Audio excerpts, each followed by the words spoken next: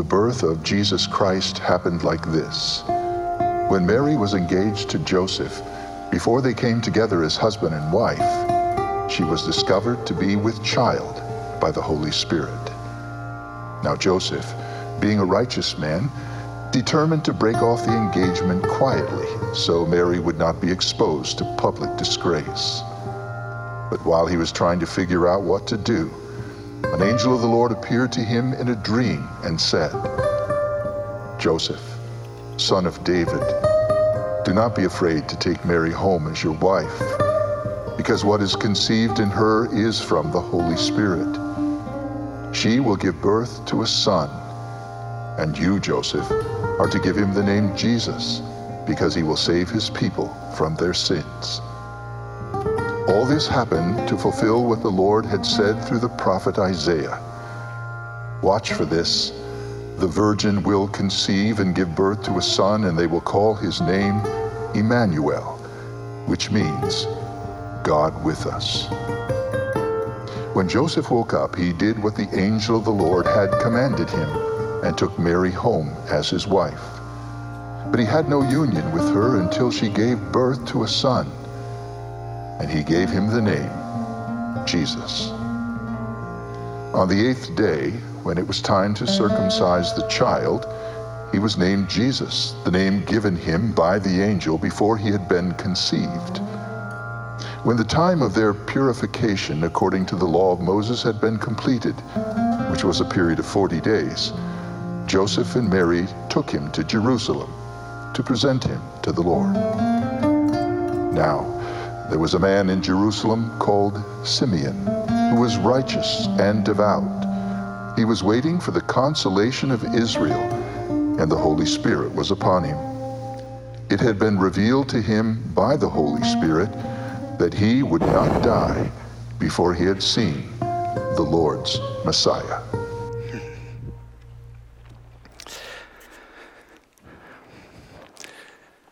Few things in life are more difficult than waiting. One wise sage once said that the great vocation, waiting is the great vocation of the dispossessed. It's because waiting is often said in that sad context of longing without possessing. Think of Noah. Noah had to wait over 100 years for the promised flood. And Job, body racked with pain, praying for deliverance, asking God for healing, but relief was elusive. Or Hannah, barren for many years, wanting to be a mother, cried in agony, "Lord, give me children or I die." And just the other day, I saw a lame man by the pool of Bethesda waiting for the healing waters to be stirred. Longing without possessing. Waiting is not for the weak. We read in the Psalms, "Be still before the Lord and wait patiently for him." Implied, silence the groaning of your soul. Put away the doubts and fears and wait patiently for the Lord to show up. Patience is not the ability to wait. Patience is the ability to wait with a good attitude. And waiting's hard work. I suppose as you notice my age, you might think, he knows something about waiting, and you would be right. And I have this staff to prove it. This staff is a trusted friend that I lean upon through the advancing years of life. It has a lot of good purposes. I can fight off animals as they're attacking me, fend off women who are pursuing me, although that's never happened. But this stick, it reminds me that my time is almost done. The patriarch Jacob leaned upon his staff, then he blessed his children and died. This staff reminds me that after many years of waiting, I still feel dispossessed. And what am I waiting for? I'm waiting for what every Hebrew person is waiting for. There's a common Jewish prayer that starts off every day. May I see the consolation of Israel. It's a prayer of longing for Messiah to come and to comfort us in the midst of all of our sorrows and deliver us from all our enemies. May I see the consolation of Israel. Let me tell you my story of waiting for God to show up. I was an enthusiastic student of the scriptures. I loved reading the writings of Moses, reveled in the beautiful poetry of the Psalms. I was stirred by the mighty words of the prophets. The holy words of Scripture were my daily feast, and I could say with Job, I've esteemed the words of his mouth as more important than my necessary food. Now, if you study the Scriptures, you will soon find out that they are filled with messianic promises. Like in the Torah, Genesis, as Jacob was blessing his 12 sons, he said to Judah, the scepter will not depart out of Judah, nor a lawgiver from between his feet until he comes to whom it belongs, until Shiloh comes. And unto him will the gathering of the people be. Moses said, the Lord your God will raise up for you a prophet just like me from among your brothers. You must listen to him. Isaiah adds, for unto us a child is born, unto us a son is given, and the government will be upon his shoulders.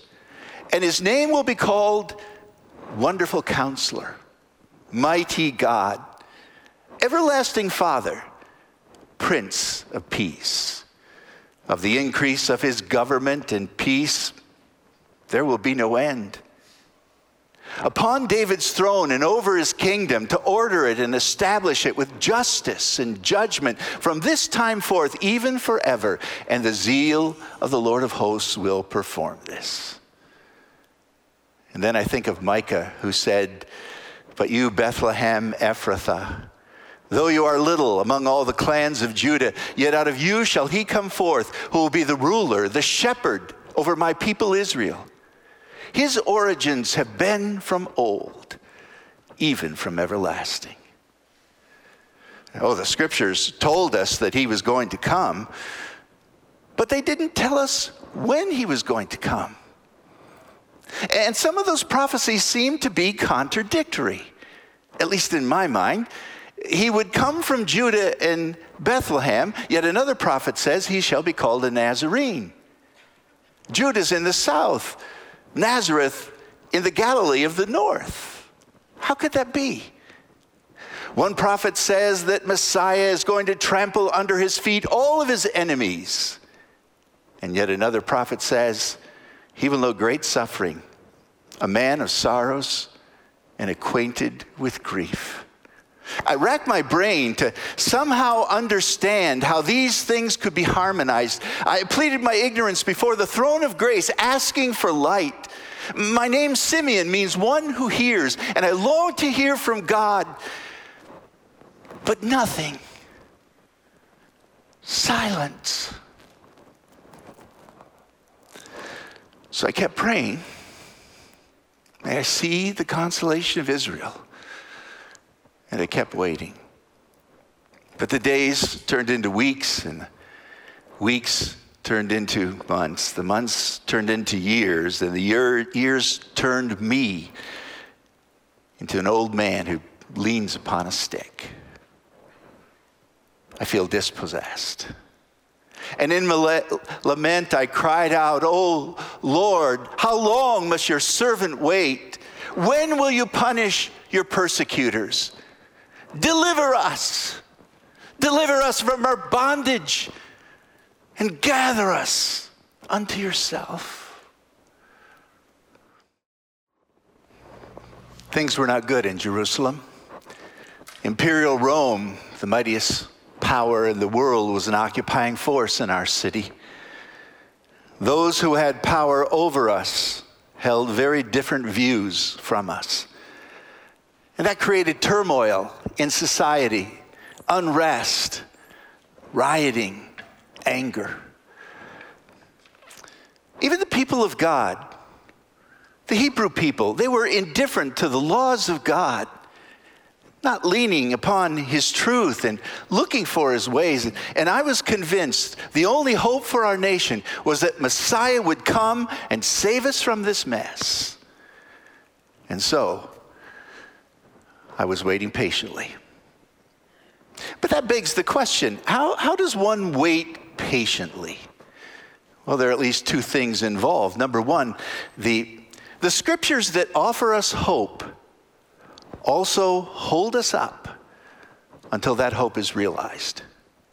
There is inherent power in the Holy Scriptures to give strength to those who believe and obey. I'm convinced that God intentionally delays the fulfilling of many of his promises so that he can strengthen his people in the midst of their trials as they trust upon the word of God. And so, I wait for the Lord. My whole being waits for the Lord, and in his word do I hope. I wait for the Lord more than the watchmen watch for the morning. I wait with a certainty of the coming dawn. So we must wait in the hope of the promises of Scripture, the strength of the Scripture, and we must wait for the Lord in the power of the Holy Spirit. The Holy Spirit was on me, not because of anything I had done, but by his pure grace. He was with me as my companion. He instructed me as a teacher. He led me as my Lord. I lean more upon the Holy Spirit than I lean upon this staff. And he was there guiding and giving me strength every day. In fact, you cannot follow the Lord completely unless you are filled with the Spirit continually.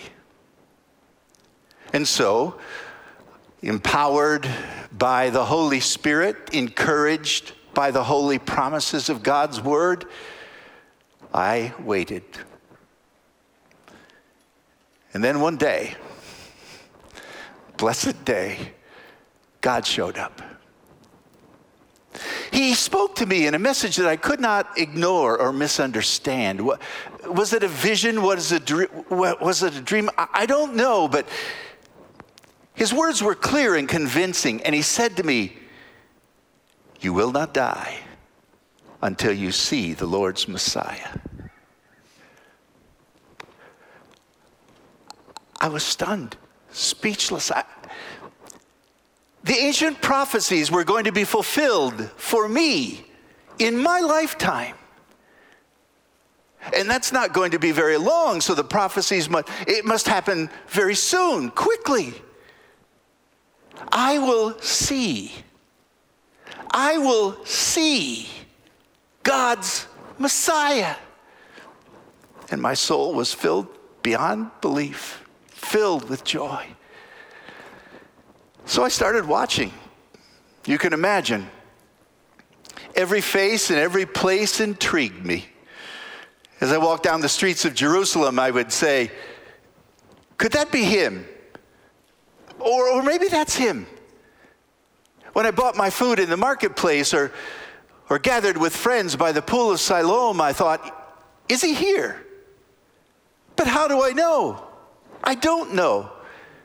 Is Messiah going to be a strong, young warrior type who will put down all of our enemies? Or could it be an older man of wisdom and of years? I did not know, but every day was an exciting adventure. And just like that day when God told me I would not die until I saw the Messiah, as that was amazing and exciting, so was the day when he said to me, go to the temple. Now, the temple in Jerusalem is a magnificent structure, towering over everything else in the city. Its white walls, outlined in gold, gleaming in the bright sun of the Middle Eastern sky. On either side of the temple are these spacious gathering places called courtyards. And when I arrived, the courtyards were filled with people and bursting with life.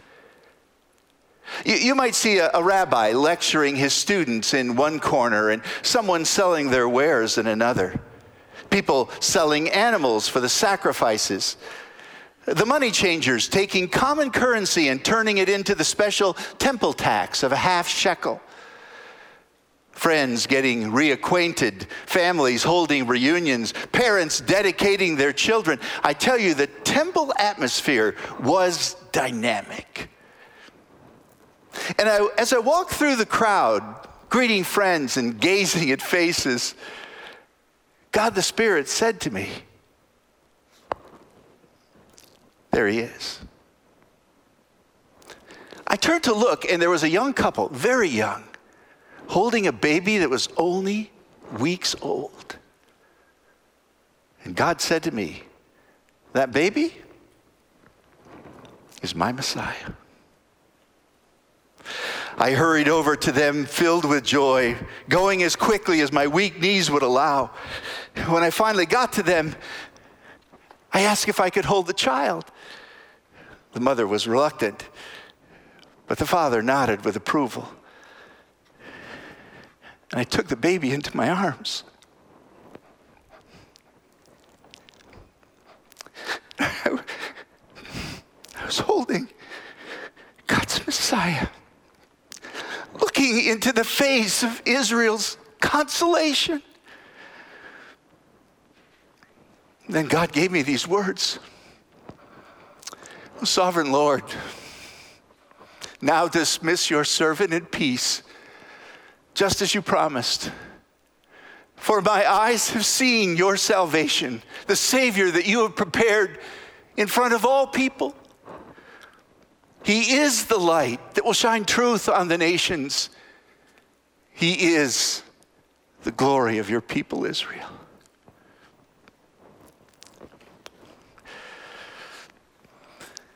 The couple marveled at the words that God spoke through me. They were astonished when they heard what would happen, what their baby boy would accomplish. I blessed them, and they blessed God. I blessed them and said to the mother, your child is destined to cause the rising and falling of many in Israel. He will raise up a standard that many will attack, and by doing so, the secrets of their hearts will be revealed. And a sword will pierce your own soul too. At that very moment, a prophetess, Anna, came up. She lives in one of the houses there in the temple, never leaves the premises, praying and fasting day and night and worshiping all of the time. She came up and gave thanks to God and spoke about the child to everyone who was looking forward to the redemption of Jerusalem. The couple told me their story, incredible story. Her name was Mary, his name Joseph, and they gave the name of Jesus to the little baby. It's the name that the angels gave to them before Mary ever conceived. You see, angels visited both of them, first to Mary, saying, you are highly favored and you are with child. When Joseph found out about that, he was not very happy. He didn't believe. He was going to divorce Mary until an angel appeared to him and said, don't be afraid to take Mary as your wife. For that which is conceived in her is of the Holy Spirit. And she will give birth to a son, and you are to give him the name Jesus, for he shall save his people from their sins. And all this was done to fulfill what was spoken by the prophet Isaiah hundreds of years before. The virgin shall conceive and bear a son, and you shall call his name Emmanuel, which means God has shown up. They told me about their story to Bethlehem. Moved there because of the Roman census, the census that is still going on, by the way, to the consternation of all our people. And when they arrived to the city, it was overflowing with guests. They found no lodging. Even their own relatives were unwilling to take them in. So they spent a night where the animals stay. And the baby was born in a barn. I didn't see that coming. Later that night, shepherds came, Mary told us.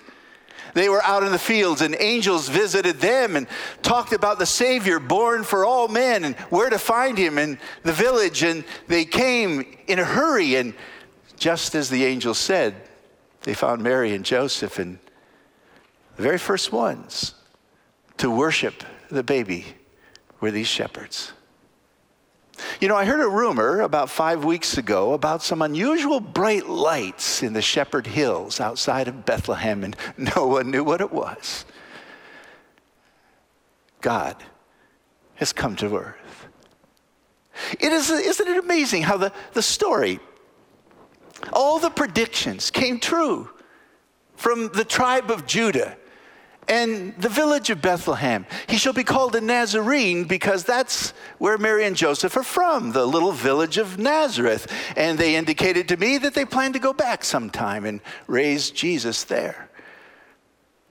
That a virgin would give birth to a son who would be God in the flesh. And then they left. My heart was filled with great peace, especially when I took into my arms the Prince of Peace, as Isaiah called him. He is the light to shine truth to all the nations. He is the glory of Israel and the Savior for the world, and he has come in our time. Great is the mystery of godliness. God was manifest in the flesh, and I cradled him in my own arms. Oh, I had great peace personally, but I felt great pain for that young mother, Mary. A sword will pierce your soul too, is what God said. And then I thought about it. In the Psalms, Messiah says, "They pierced my hands and my feet." Maybe that's when Mary's soul is pierced. Because there is no anguish like the anguish of a mother who must watch her children suffer. Now, Mary and Joseph are going to have a hard time of it. And what have I learned from all of this? Well, I've learned that when God makes a promise, he keeps it. I've learned that Jesus is God in the flesh. I've learned that he is the one who determines your destiny, whether you rise or fall forever. I've learned that God is worthy of praise. I learned that my job is done. My waiting is over. And because he has come, I can go. So what about you? Have you taken the Prince of Peace into your arms, metaphorically speaking? Have you trusted Jesus as your Savior? What are you waiting for? He has come to be your Savior. If you reject him, you will stumble and fall into judgment that never ends. If you receive him, you will rise to life that lasts forever. What this world needs right now more than anything else is a hand let down from heaven to lift them up. And this God has done in the person of his Son, Jesus. So I hope that you will see the Savior, the Messiah, before you die. Well, I can die now a contented man. I'm at peace because I have seen the Savior, just as God promised. I'm at peace and I'm free to go. Nothing holding me back now. This world has lost its charm. Death has lost its terror. And I can go. My old faithful friend, Where I'm going, they don't use these.